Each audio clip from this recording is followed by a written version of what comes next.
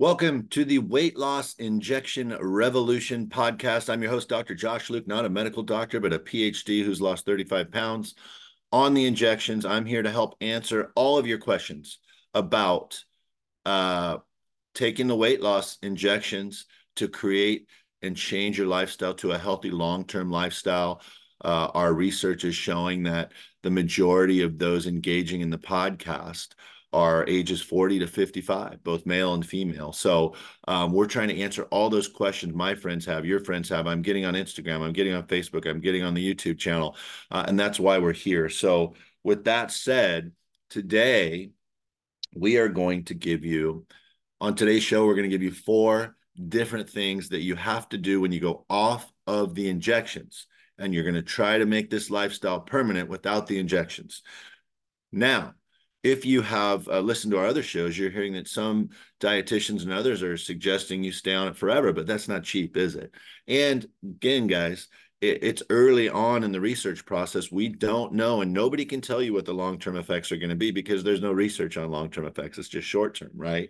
So, with that said, let's talk about 4 things that you can do to make sure when you go off the injections that you're going to keep this weight off. Number 1, okay, have a plan. We've talked about this before, haven't we? Have a meal plan, know about how many calories, carbs, and how much protein you want to consume each day, and try to stick to it. And if you have a cheat day, and guys, there's going to be cheat days. It's life. You're out and about, and sometimes they don't have what you want. Sometimes you're at a party and you don't want to be rude.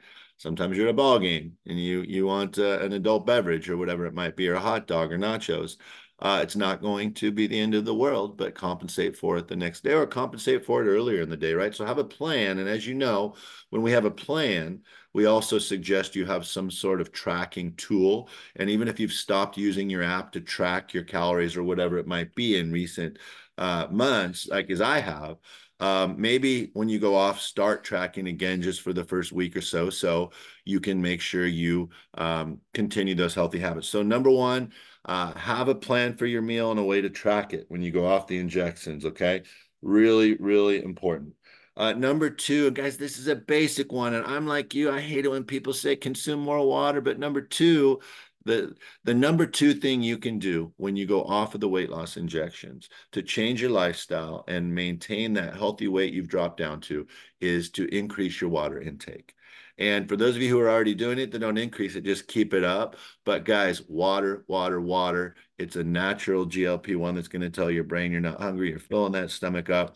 We talked on several shows about natural GLP-1s, foods, high fiber foods and protein foods that send messages to your brain that your stomach is full. Okay. That's really what a GLP-1 agonist, Ozempic, Zepbound, Wegovy, all the others, that's what they're doing. They're sending a message to the brain that your stomach is full.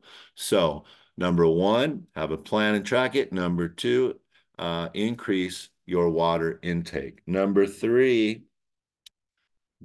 number 3 thing that you need to do when you go off of the injections to maintain your healthy lifestyle is make sure you have a weight training regimen or plan. That's right. Go do some weight training. Even if you've been doing cardio for years, remember, we've talked about on almost every show that the research has shown that you're burning a little bit more muscle mass when you're on the injections than on other traditional binge diets or weight loss regimens. So I've noticed with myself some muscle deterioration.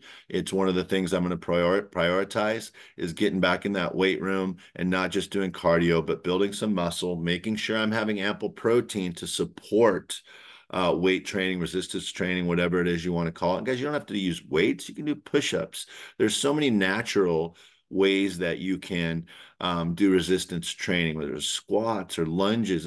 There's so much out there that you can do to build muscle mass, but make sure you're consuming enough calories, carbs, and protein to compensate for that increase in whether it's cardio or just activity, because muscle training, weight training is awesome for working out, right? There's so much good that comes out of weight training that just have a plan. So again, number 1, we are going to have a plan and track it. Number two, we're going to enhance or increase our water intake if we weren't already consuming a ton of water.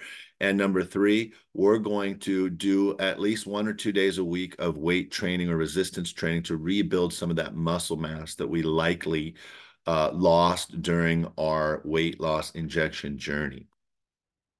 Okay, now number four is where we're going to get into some details. And if you listen to our last show with Mark Washington from Super Gut, you heard a lot about this, but I am going to uh, really summarize or shorten for you a lot of what we talked about. And then if you haven't listened to the last episode, I want you to go back and listen to the last episode with Mark Washington. He's going to dive deep into how important this is, your gut health, your microbiome, when you are planning a long-term lifestyle change for your health, because 95% of Americans aren't consuming enough fiber, but we get deep into what kind of fiber, the important kind of fiber, and where you can find that fiber is going to be important for you. So let's dig into that really quickly, okay? Um, there are a couple different types of protein, and I'm just going to go right to the supergut.com website. If you have or haven't listened to Mark's uh, podcast episode, go back and check it out. But if you either way, you're going to want to go to his website and just check out what they're saying here about fiber. Okay. The best two types of prebiotic fiber for producing GLP-1s are what they call beta glucan and resistant starch. Beta glucan comes from foods like oats, barley, and beans. New studies demonstrate that beta glucan achieves remarkable results in not only satiety, but also weight management, and a lot of good things coming out of that. Resistant starch, on the other hand, comes from food like unripe bananas, potatoes, and oatmeal. This unique fiber produces more, it's spelled butyrate, than any other type of dietary fiber. And butyrate is a short-chain fatty acid known to increase GLP-1 production. So you're going to be creating the same effect that the injections created when you eat unripe bananas, potatoes, oatmeal, right? And so that's great, right? You can go off the injections, but still create some of the effects, right? So, and again, when it comes to oats, barley, and beans, you're going to see continued weight loss or, resistance to gaining weight, which is cool. So, Supergut itself offers several products. And again, I'm not here to promote theirs over any others, but they have a proprietary prebiotic fiber blend that is used in a lot of their products. And one of the things I went through with Mark that I really want you guys to focus on, okay, is start slowly when you are increasing your fiber intake, okay? Because a lot of people will immediately say, man, I just can't do more fiber because I immediately get constipated. Well, that's where the water comes in, and that's where making sure you're taking the right approach to fiber, right?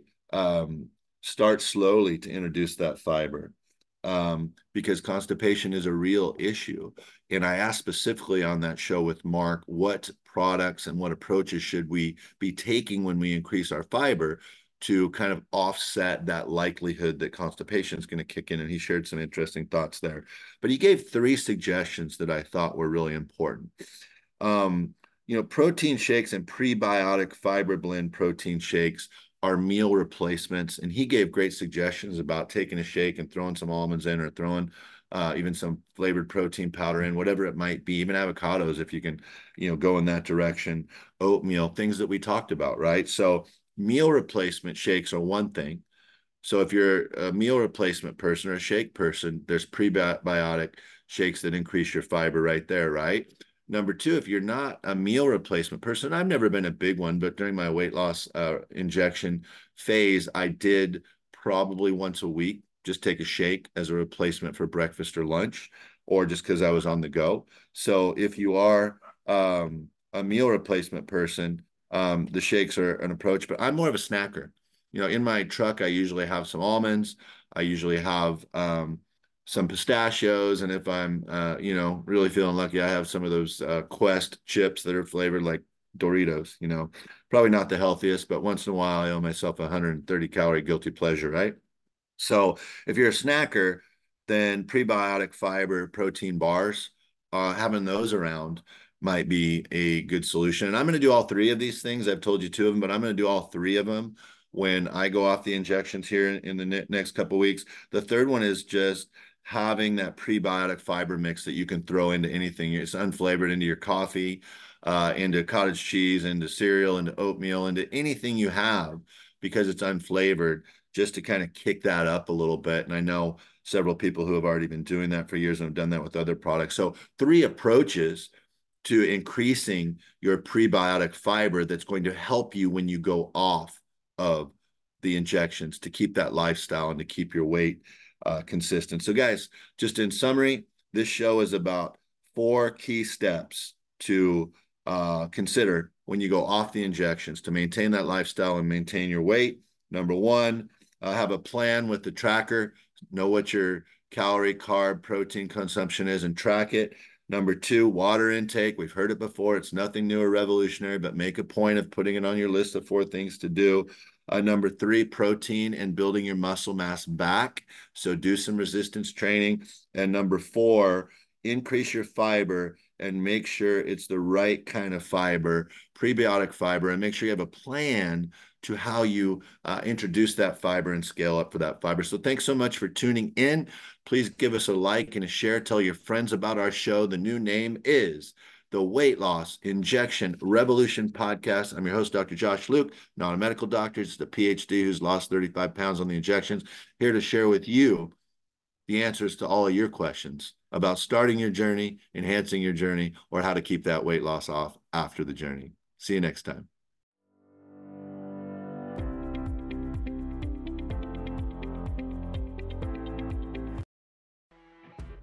You know when you're listening to a true crime story that has an unbelievable plot twist that makes you stop in your tracks? That's what our podcast, People Are the Worst, brings you with each episode. I'm Rachel. And I'm Rebecca. We're identical twins who love true crime cases that make you say, didn't see that coming, and we hate the people responsible for them. Listen to People Are the Worst now on Apple, Spotify, or wherever you get your podcasts.